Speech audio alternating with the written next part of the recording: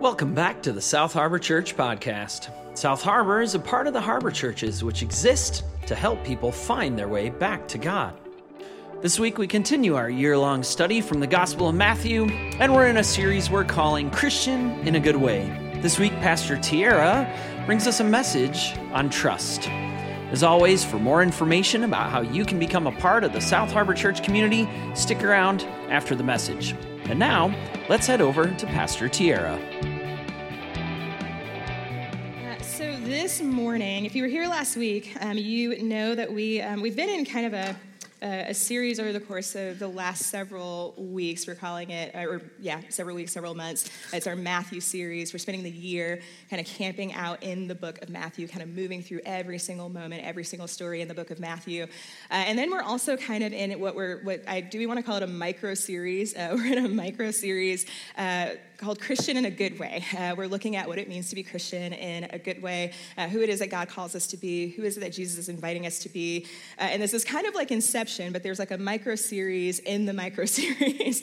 And we're kind of building off of a lot of what Reverend Tim started last week, helping us to make some really helpful, I think, distinctions, giving us a really good framework for how we see the world. Because as it turns out, how we see the world matters. And so when we looked at a passage last week when Jesus says, do not store your treasures where they can rust or be eaten by vermin. Some of you remember the drawing of the vermin. So we looked at that passage and we noticed that there's this little theme of trust that emerges in that passage that kind of carries through into the text for this week. So quick review. We looked at the difference between a good eye and a bad eye. A good eye, ayin tova. Ayin is your eye in Hebrew. Tova means good in Hebrew. So your good eye, seeing the world with a good eye, and also seeing the world with a bad eye. And ayin ra. Ayin eye, ra means bad or evil in the Hebrew. Your eye determines how you not just see the world, but also how you respond to the world. And so what we talked about last week is the fact that those who see the world with a good eye, with an ayin tova, respond with generosity.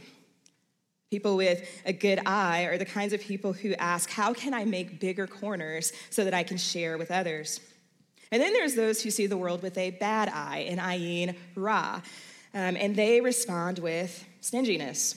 These are the people who ask questions like, how can I make bigger barns so that I can store all the things that I have? What it comes down to, and what we discovered last week, is that the primary distinction between these two is this little word called trust. This little word called trust. And so I want to pick up there for today because I think this is precisely what Jesus is saying as we continue to move through the passages. And so we're going to look at Matthew chapter 6, picking up in verse 25. And we're going to read into Matthew chapter 7, verse 11, but not all at one time. So Jesus begins in Matthew chapter 6. He says, therefore I tell you, do not be anxious. Do not be anxious about your life and about all these other things. Do not be anxious, which, if we're honest, feels a bit easier said than done, right? Like, especially if, I don't know, maybe you're something like the Son of God. Like, it seems a little bit easier said than done to not be anxious. I know a number of people, my generation, poor millennials, I think we're pretty anxious right now. I wonder sometimes if, as we're thinking, can we go to the next slide? As we're thinking about this particular season and like all the seasons that have come before this, like what in the world? Like, it's a lot to react to.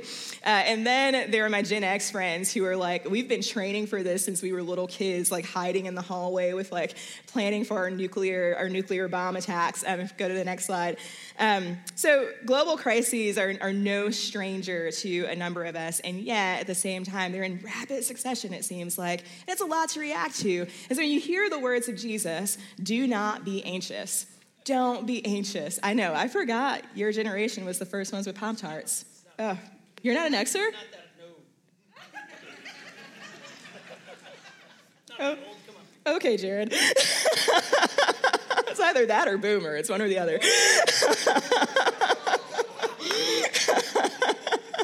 So there seems to be a lot of anxiety in our world right now.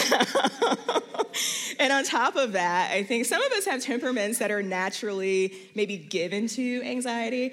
Some of us have jobs maybe that cause a lot of anxiety. Some of us are in seasons of life where there's just a lot of anxiety, whether it's because you're raising a young family or maybe you're in a season where you're facing and or dealing with a diagnosis. And then for some people, like anxiety is not any of those things. It's not just a temperament. It's not just like a job or like a situation or a season of life. Anxiety is an actual disorder. Like it's a diagnosis. But still, no matter which of these is you, my guess is that in the moment when fear and anxiety and worry is like crashing down on you, scrambling the thoughts in your mind, when it feels like the world is like literally closing in on you, to hear the Son of God say, just don't be anxious. Don't be anxious. Just don't worry about it. If we're honest, like if we can be honest about the questions that we bring to the text, we might say, really, Jesus, just don't be anxious. Like, what exactly is Jesus saying in this text? What is he saying to our fears and our worries? And is it more substantive than just simply don't worry about it? Don't worry about it.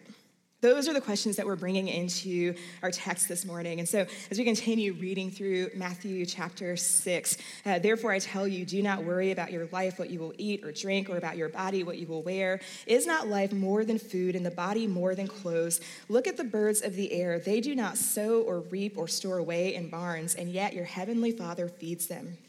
Are you not much more valuable than they? Can any of you, by worrying, add a single hour to your life? And why do you worry about clothes? See how the flowers of the field grow. They do not labor or spin. And yet I tell you that not even Solomon, the wealthiest king in all of Israel's history, not even Solomon in all of his splendor was dressed like one of these. If that is how God clothes the grass of the field, which is here today and tomorrow is thrown into the fire, will he not much more clothe you, O you of little faith? So do not worry, saying, what shall we eat, or what shall we drink, or what shall we wear? For the pagans run after these things, and your heavenly Father knows that you need them. So is Jesus doing something more substantive than just simply telling us not to worry?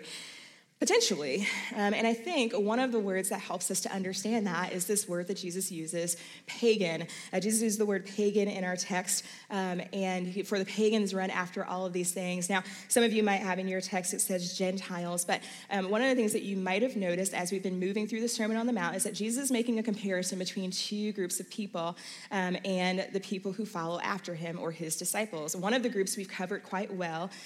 What is the group that we've covered well that Jesus tells us not to be like? What was it? Pharisees. Sure. I think the Pharisees get a bad rap, but sure, Pharisees, but not Pharisees. What's another group? Broadly starts with an H. Hypocrites. There you go. So Jesus tells us not to be like the hypocrites, but along the way, he also makes a comparison to another group. He tells us not to be like the pagans. 3 times in Matthew chapter 5, he says, if you only love those who love you, what reward will you get? And are not even the tax collectors doing that? And if you greet only your own people, what are you doing more than others? Do not even pagans do that? But then in Matthew chapter 6, a few weeks ago, we covered, Jesus says to his disciples, and when you pray, in Matthew chapter 6, verse 7, and when you pray, do not keep on babbling like who? Pagans, for they think they will be heard because of their many words. And then now in today's text, in Matthew chapter 6, Jesus says, for the pagans run after all of these things, and your heavenly Father knows that you need them. So what is it that the pagans are running after? Jesus in this text highlights food, drink, clothing. If you're paying attention, you realize these are like the basic necessities of life. They are at the very bottom of Maslow's hierarchy of needs, right underneath, if we can go to the next slide, right underneath safety and security, like physical safety and security. So Jesus is telling them that the pagans run after these things, the basic provisions of life, the staples of life. This is the stuff that's at the very, very bottom of the list. It's like the basic level of provision that like most of us, we rally to make sure other people have these kinds of things just instinctively because we know how important they are. And yet Jesus is saying that the pagans, they don't just run after these things, they anxiously scurry after these things. So a word on what it means to be a pagan. The word that Jesus uses is ethne. If we can go back, the word that Jesus uses is ethne. It's related to another word, ethnos. We use it as the word ethnic. Ethnic is in like that section at Meijer where you get like ramen and like sriracha and like stroopwafels. Like that's ethnic, right? So it means like nations or like people. And you might say that in this context, given where Jesus is, he's saying something like, the nations run after these things. The people run after these things. The Romans run after these things. Jesus is critiquing the culture of the Romans here. And in fact, St. Augustine picks up on this a few centuries later, all the way up in the 5th century, very beginning of the century. He writes a book called The City of God. It's one of my favorite books. It's easily 800 pages.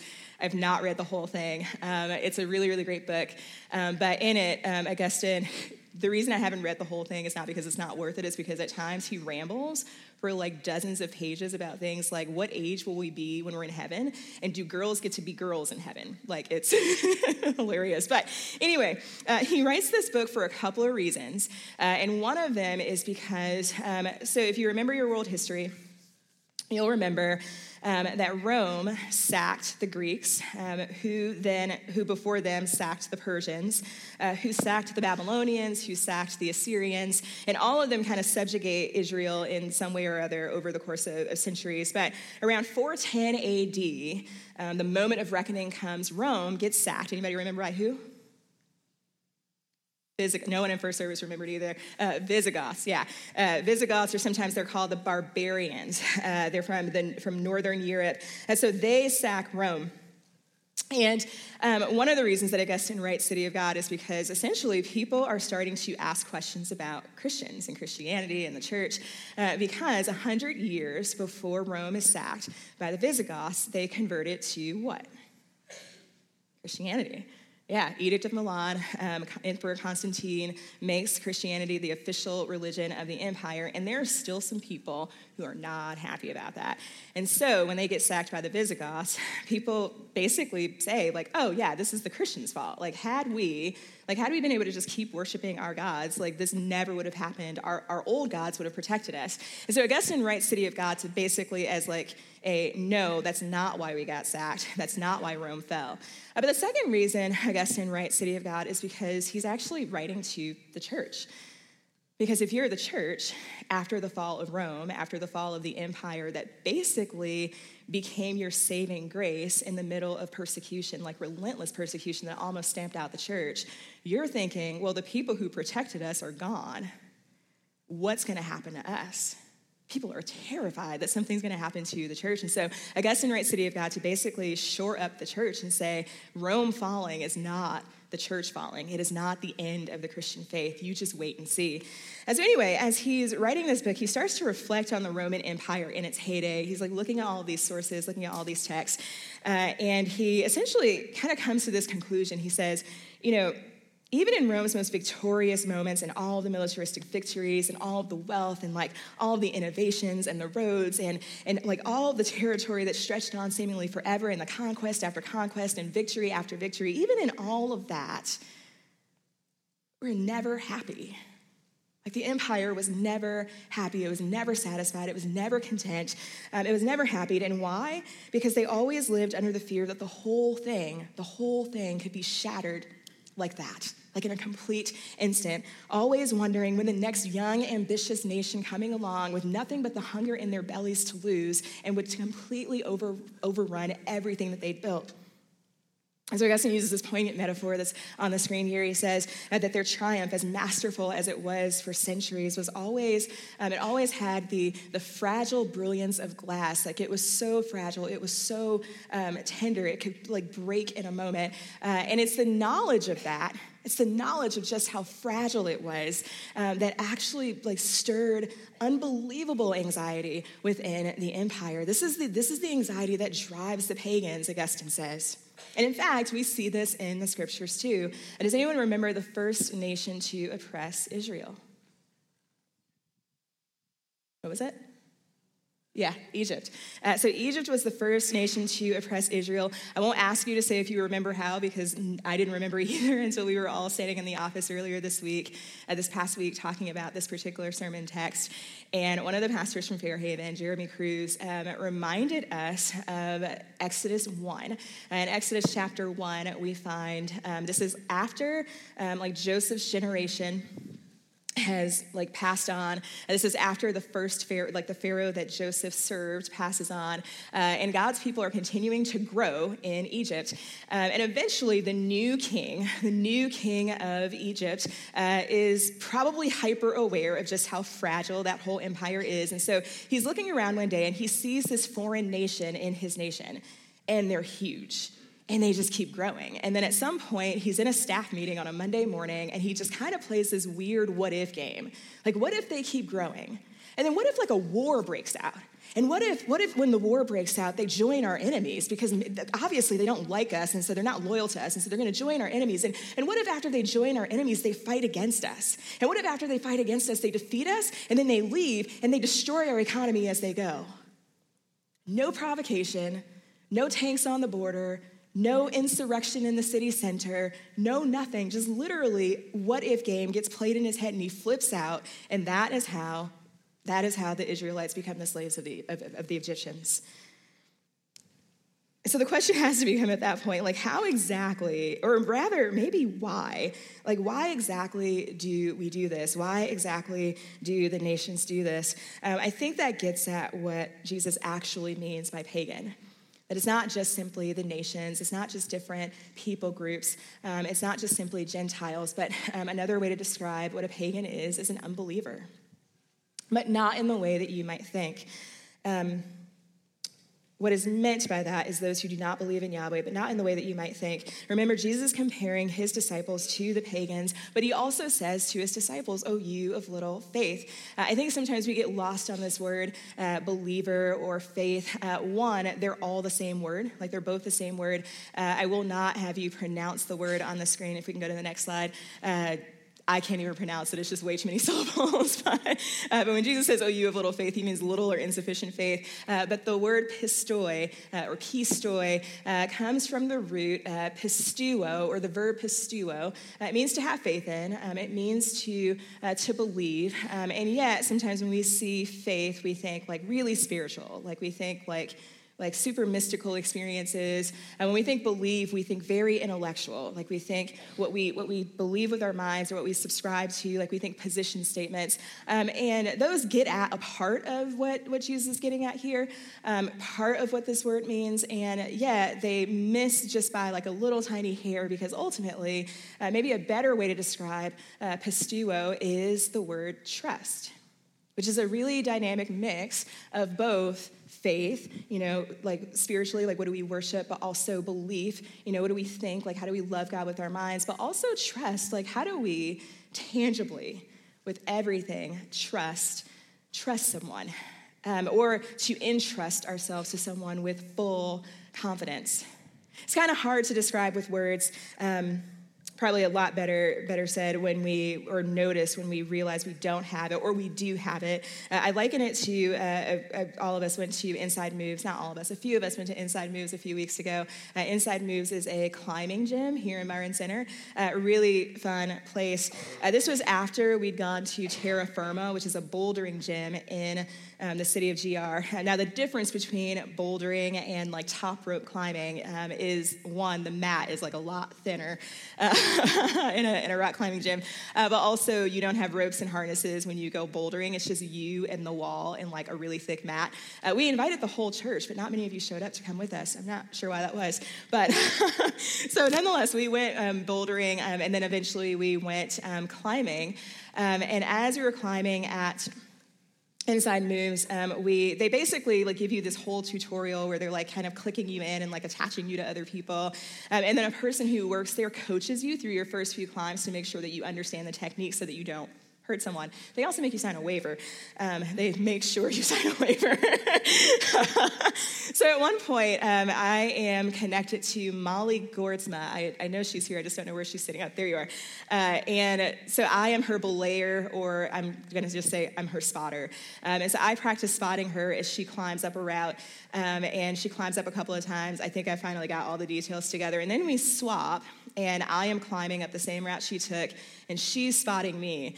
Well, at some point, as I'm making my way up the wall, my finger, I have terrible grip strength. I can't open anything, but my fingers like slip off these grips. Like you see those pink ones, those are huge. Mine was like tiny, like really tiny. So my fingers must have gotten too sweaty. Maybe I didn't have enough chalk or something. And I literally my hands slip off the wall. And then I like fall off the wall. And I don't know if it was Molly screaming or maybe I was screaming or like everyone was screaming. Like they were screaming. And sure enough, Molly, God bless you, like she caught me, pulled all the slack out of the rope, like the person who was next to her was coaching her well. And then I'm like literally like suspended in the air and everybody's catching their breath. And then eventually she kind of keeps like lowering me to the ground so that I don't hit that very, very, very tiny mat very hard.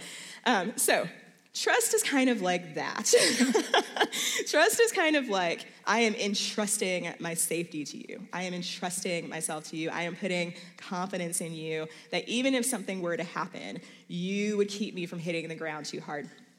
That, I think, is what trust means. And you know when you don't have it, because if you don't trust someone, you're probably not going to let them spot you as you climb 34 feet in the air or higher.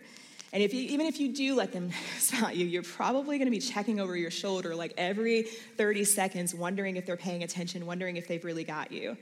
And even if you're facing the wall, and even if you're climbing still, if you don't trust someone, even if you're not looking over your shoulder at them, you're probably terrified, thinking that if something happens, they're not going to have your back. What Jesus reminds us of in this passage is that to believe in a God who doesn't care, to believe in a God who doesn't actively preserve his creation, to believe in a God who isn't trustworthy with even the basics of our lives, to believe in a God who only blesses us at the expense of others, to believe in a God who forces us to eliminate others, people, nations, groups for the sake of our own survival, is not to believe in the God of Abraham, Isaac, and Jacob, but a different God altogether. That is the primary difference between a pagan and a follower of Jesus. Trust. So what does Jesus say to our anxiety? What does Jesus say to our fear? In the very least, one of the things that he is saying is that it's not the fear that's the problem. It's our capacity to trust. And you can actually hold fear and trust simultaneously. And so can God. But then seemingly out of nowhere, Jesus tells his disciples, do not judge, or you too will be judged. For in the way that you judge others, you will be judged, and with the measure you use, it will be measured to you. Why do you look at the speck of sawdust in your brother's eye and pay no attention to the plank in your own eye? How can you say to your brother, let me take the speck out of your eye, when all the time there is a plank in your own eye? You hypocrite, first take the plank out of your own eye, and then you will see clearly to remove the speck from your brother's eye. Do not give dogs what is sacred. Do not throw your pearls to pigs, and if you do, they may trample them under their feet and turn and tear you to pieces. So Jesus says to his disciples that they should not stand over others in judgment. Jesus uses this word krino, which we went over a couple of weeks ago. It means to judge or to separate. The idea that you get is that you're standing at a distance. You're standing at a distance, only this time you're standing at a distance to criticize a person or to criticize their actions, maybe even going so far as to not just stand at a distance from them, but to condemn them. And Jesus tells us that we are not to do that, And yet, if we're honest, we live in a cultural context that almost like intuitively forms us to do that.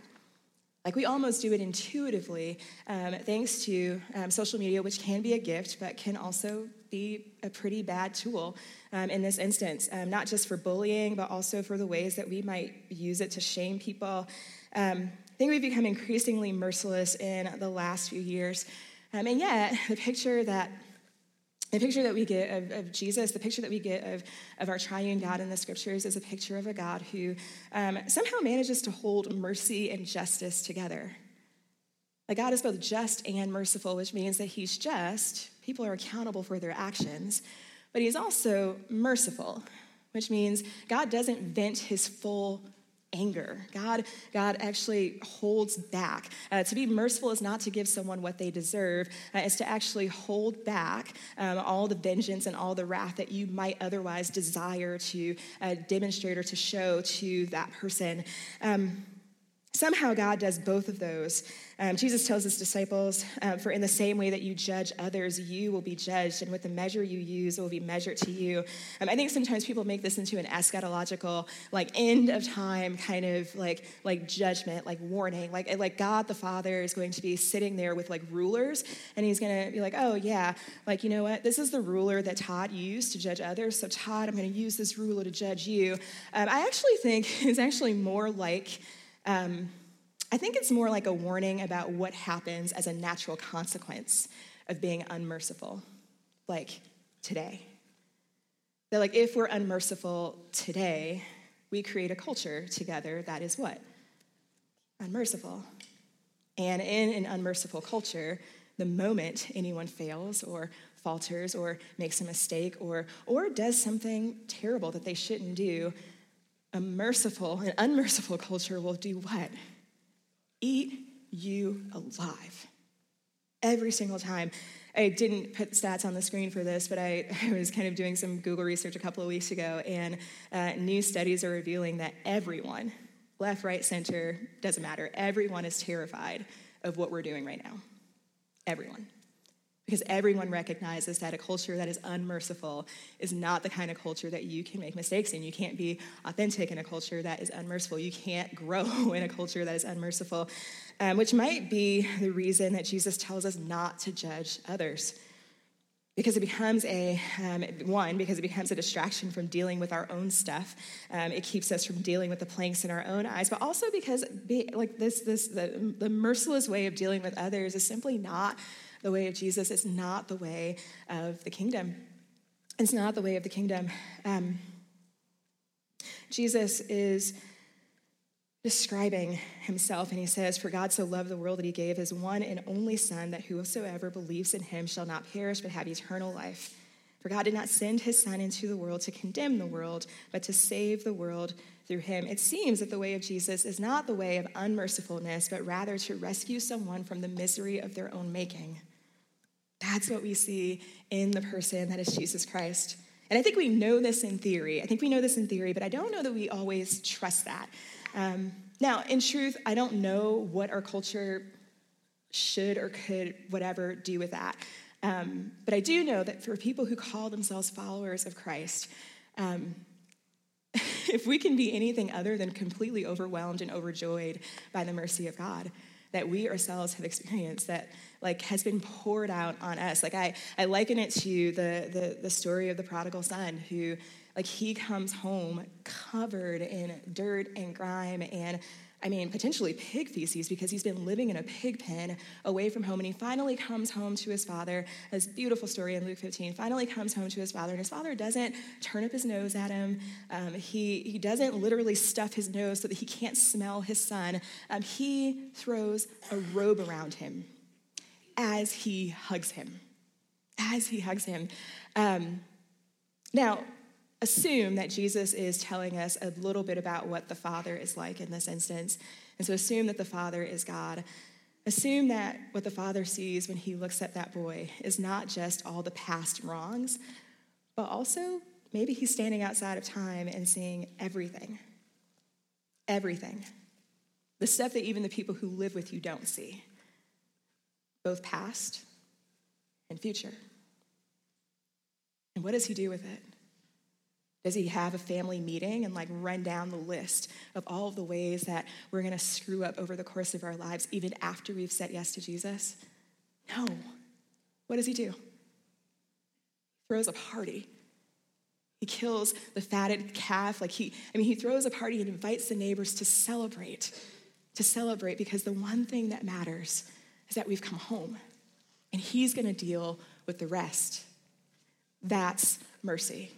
That's the mercy that we are entrusted to. Whether we know that or not, that is the mercy that we are entrusted to. And that is the same mercy that it seems that God is inviting us to trust, that Jesus is inviting us to trust for our brothers and sisters. That somehow, even when they slip off the wall, somehow, even when they're suspended in air, they are suspended by the mercy of God. They are held up by the mercy of God. And it's that mercy that literally heals them. Augustine talks about this in a chapter that he writes on sin. He says, God's mercy anticipates us. And it anticipates us so that it can heal us. There's something about God's mercy. There's something about the moment where we are literally embraced by God and continue to be embraced by God despite all of the stuff that is unbelievably healing for us. That's what transformation looks like. And then Jesus says that when we grasp that mercy, when we believe that mercy, when we have faith in that mercy, when we trust that mercy for ourselves and we celebrate it within our community, that is our permission. That is the way that we are able to then come alongside other people and extend mercy to them as we help them remove the specks from their eyes. What does Jesus say to our anxieties that we place on other people? What does Jesus say to our fear when people do bad things or when people don't live up to our expectations? Jesus tells us to trust him with them. Jesus tells us to trust those people to the Father. And then Jesus wraps with this. He says, ask and it will be given to you. Seek and you will find. Knock and the door will be open to you. For everyone who asks receives, and if the one who seeks finds, and to the one who knocks, the door will be open. Which of you, if your son asks for bread, will give him a stone, or if he asks for a fish, will give him a snake? If you then, though you are evil, know how to give good gifts to your children, how much more will your Father in heaven give good gifts to those who ask him? So Jesus tells his disciples finally to ask and seek and knock, which means that Jesus is actually assuming that there are legitimate fears, legitimate worries, legitimate concerns that we have throughout life.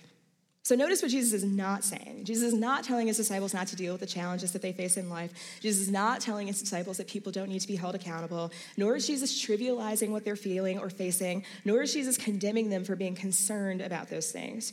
Rather, Jesus is critiquing an unbelievably small view of God. An unbelievably small view of God. A bad eye is ultimately one that narrows our scope so tiny that we can only see a tiny part of God. We can't take in the full picture of who God is. And Jesus is reminding them that diminished view of God will shred them in the moments that matter the most. John Calvin says it a different way, actually a really beautiful way for someone who is known for being really pessimistic. I'll say pessimistic. He says in a sermon in 1516 in front of his own church, he says, for if we were persuaded that God watches over us, that our lives are precious to him, and that he cares for our lives and protects our lives, it is certain that we would not experience such anxiety. We will definitely feel the dangers around us and fear them, and there are plenty of reasons for that everywhere. But the man of faith, the man of belief, the man of trust, although he is besieged by 100 deaths, he nonetheless finds his rest in God. Why? Because he knows that God wants to protect and preserve him. That sounds great on paper. Sounds great in a sermon. Sounds great coming from a theologian, albeit a theologian who was a refugee, who couldn't go back home after the Reformation, who buried an infant child, buried his wife prematurely, and himself was unbelievably sickly until he died at an early age of 54. Nonetheless, it sounds really great when you hear it. And yet, I don't know that we always believe that. And if I'm honest, I don't know that I have always believed that God always wants to protect us and wants to preserve us. And recently, I was actually sitting with a friend, and I recognized that same struggle within him to believe those words as well. I hadn't seen this friend in about, maybe 9 or 10 months, and we decided recently, we were texting, we're like, oh yeah, we should get together, we should catch up. And so we decided to go out for warm milk from Kentucky, and and so we're hanging out, and we're drinking warm milk, and we're catching up on how's life and how's work and how's the new project and all that. And then eventually I ask how he's doing outside of work, and he begins to share that there's just a couple of things that have just not been going the way that he wanted, not been going the way that he planned. And out of that, wrestling over the last several months, he'd kind of come to the place of thinking that, typically, it must be the case that, God God's no is what we should actually count on rather than God's yes. That like God is, most of the time, God is saying no to us unless he's saying yes to us. We should always assume that God is saying no to us. And I was listening to it and I'm going, that can't be what I'm hearing. Maybe it's just like loud in here. Like, could you repeat that? And he does. And he says the exact same thing, that like he firmly believes at this point in his life that God is always saying no, unless in the rare occasions he's saying yes. And because we were like just such really good friends, because, I don't know, maybe it was the second glass of warm milk, I kind of just like really emphatically thought, like, how do you get out of bed thinking that? Like, that can't, my gosh, like I would be hiding under my bed if I thought God was, his permanent posture toward me was no. God's permanent posture toward us is no. That would crush anyone. But then, as my friend continued to talk, he said these are his actual words, that this is what he'd come to believe because it was his way of not throwing all of his disappointment onto God. Because over the course of his life, he had experienced some really hard things that no one should have to experience. He had experienced a number of things, and he had a number of like desires and maybe even needs that had gone unmet. And he could fathom that God was good, but he was having a hard time squaring the idea that a good God was good to him personally. And so rather than sit there in the mental gymnastics of trying to hold those things together, he just concluded that God is always saying no, unless in the rare occasion he's saying yes. It is not a given that just because the church has taught for centuries that God is good, that we believe that. And it is not a given that we believe that for ourselves. It is not a given that the people in our lives believe that. I was stunned because he and I have had 1,000,001 theological conversations. We know this stuff, right? Like intellectually, like we know this stuff. And yet I'm sitting there and I'm thinking about instances in my own life where I also didn't believe that God was good for me or to me. And so I didn't really have anything insightful to say. I just kind of sat there, staring at my milk and like listening to him. And then finally, I just kind of came back to this verse. In Matthew 7, I like whipped out my cell phone and like read it out loud, and we talked about it a little bit more. But Jesus says to his disciples that if you who are literally stumbling in the dark, inconsistent in being good, inconsistent at goodness, know how to give good gifts to your children when they ask you, how much more does your Father, who is perfectly good, completely good, give good gifts to you? And so at some point, our conversation basically landed on God doesn't need us to absolve him. I don't know what the answer is to that question, but God doesn't need us. What he doesn't need, what the answer isn't, is us absolving God of anything. Because as it turns out, if God can speak to our fears, if he can speak to our anxieties, he can also speak to our disappointment. And that's not a teaching that we can do with people. I mean, if that's you or a person in your life, that is something that God himself will teach you, as he taught me and continues to teach me. I think what Jesus is ultimately saying to us is that it boils down to trust. That the antidote to anxiety is trust, not because we don't have fear or anxiety or disappointments or unfulfilled desires, but because we have a Father in heaven who loves us and continuously devises ways, not only so that we can be brought near to him, but so that we can see that he is trustworthy.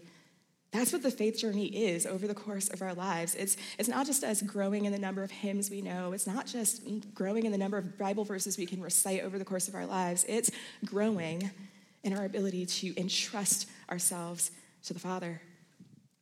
And it's Jesus who shows us the example of that. In Matthew 25, we realize that this is not just a teaching for Jesus.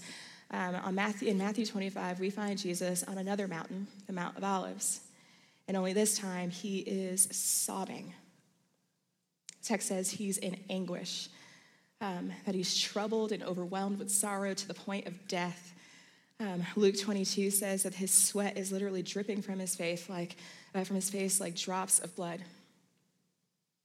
You might call that anxiety, I don't know. You might call it something, I don't know. But the Son of God is fully human. And in that moment, he says to the Father, not my will, but your will. That is tomorrow for Jesus. Tomorrow is the cross for Jesus. And so when Jesus says, look at the birds and look at the fish or look at the birds and look at the flowers and look at the grass, I think it's because he recognizes that tomorrow for him is the cross. And he's taking comfort in the sight of the fact that the Father takes care of all of creation and will take care of him too. And he trusts that. So when Jesus invites us to trust, he's not inviting us to believe something with our minds. He's asking us to follow him into the same trust that he has in the Father. I want to take a second to, before I pray here, to just kind of share a little bit about how this passage is working within me this season. As I mentioned before, I came to realize a few years ago that I did not trust God as well as I thought I did. I'm a planner. I usually have a plan for all of the things, and then slowly started to realize that I had to trust God with my plans. And then there were some other aspects of my life, in my heart, that I didn't trust God with, and then over time, God started to teach me that I could trust him, which is, again, faith is a journey, and we learn to trust God more and more over the course of our lives. Recently, I've been learning to trust God with discernment and with decisions, and so recently another church here in West Michigan, their search committee reached out to me and asked me to consider applying to a lead pastor role at their church. And I initially got their invitation and thought, that's unbelievably exciting, the role. The church, I'd heard amazing things about this church for years from other people who had been there, people who had worked there, people who still work there. And immediately my thoughts came to this entire group of people known as South Harbor Church. I love this church so incredibly much.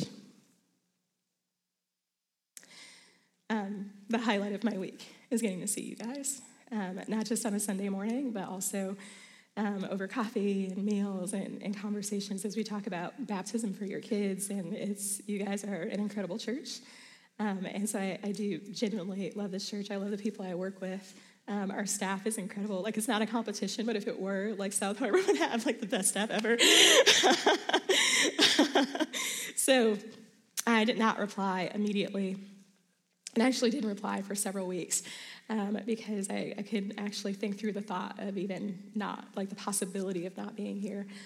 After just a lot of prayer, some conversations with a couple of pastors here at Harbor, really encouraging conversations with a couple of pastors here at Harbor, I decided to just take one little tiny step and just simply reply to them and just kind of see what God does with that. And so over the last several months, I've been kind of actively taking steps and watching what God does with that, listening for God's voice. And at this point, I am there, after a number of conversations with their search committee, their consistory, and a few other people in their church, I'm their final candidate for this role.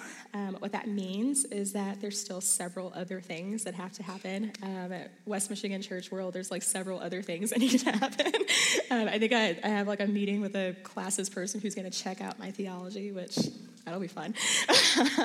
So it's at this point, I really just wanted to share that with you guys and also invite you into this with me. We value transparency here, and so I didn't want you to find out from someone other than me, but also just invite you into discernment with me, and that looks like prayer.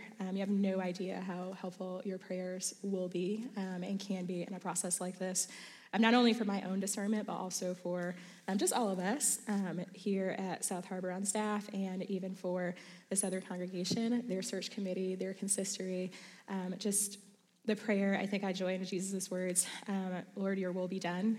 That's what we're praying for here. Know that as I'm discerning, I'm sitting between two amazing options. South Harbor is an amazing church. I wasn't looking, and I'm still not looking to leave South Harbor. And so if there is a yes to this other church, if there is a yes from this other church to me, it is not a no to South Harbor, not for me, and certainly not from God. God God is the one who sustains his church, not any of us and what we get to do here. So pray with us and just, your grace and your kindness over the next several weeks as we figure this out. And this will not be the last time you hear about this. We'll kind of come back and kind of keep you in the loop so that as things do what they do. So thank you. Would you pray with me one final time here?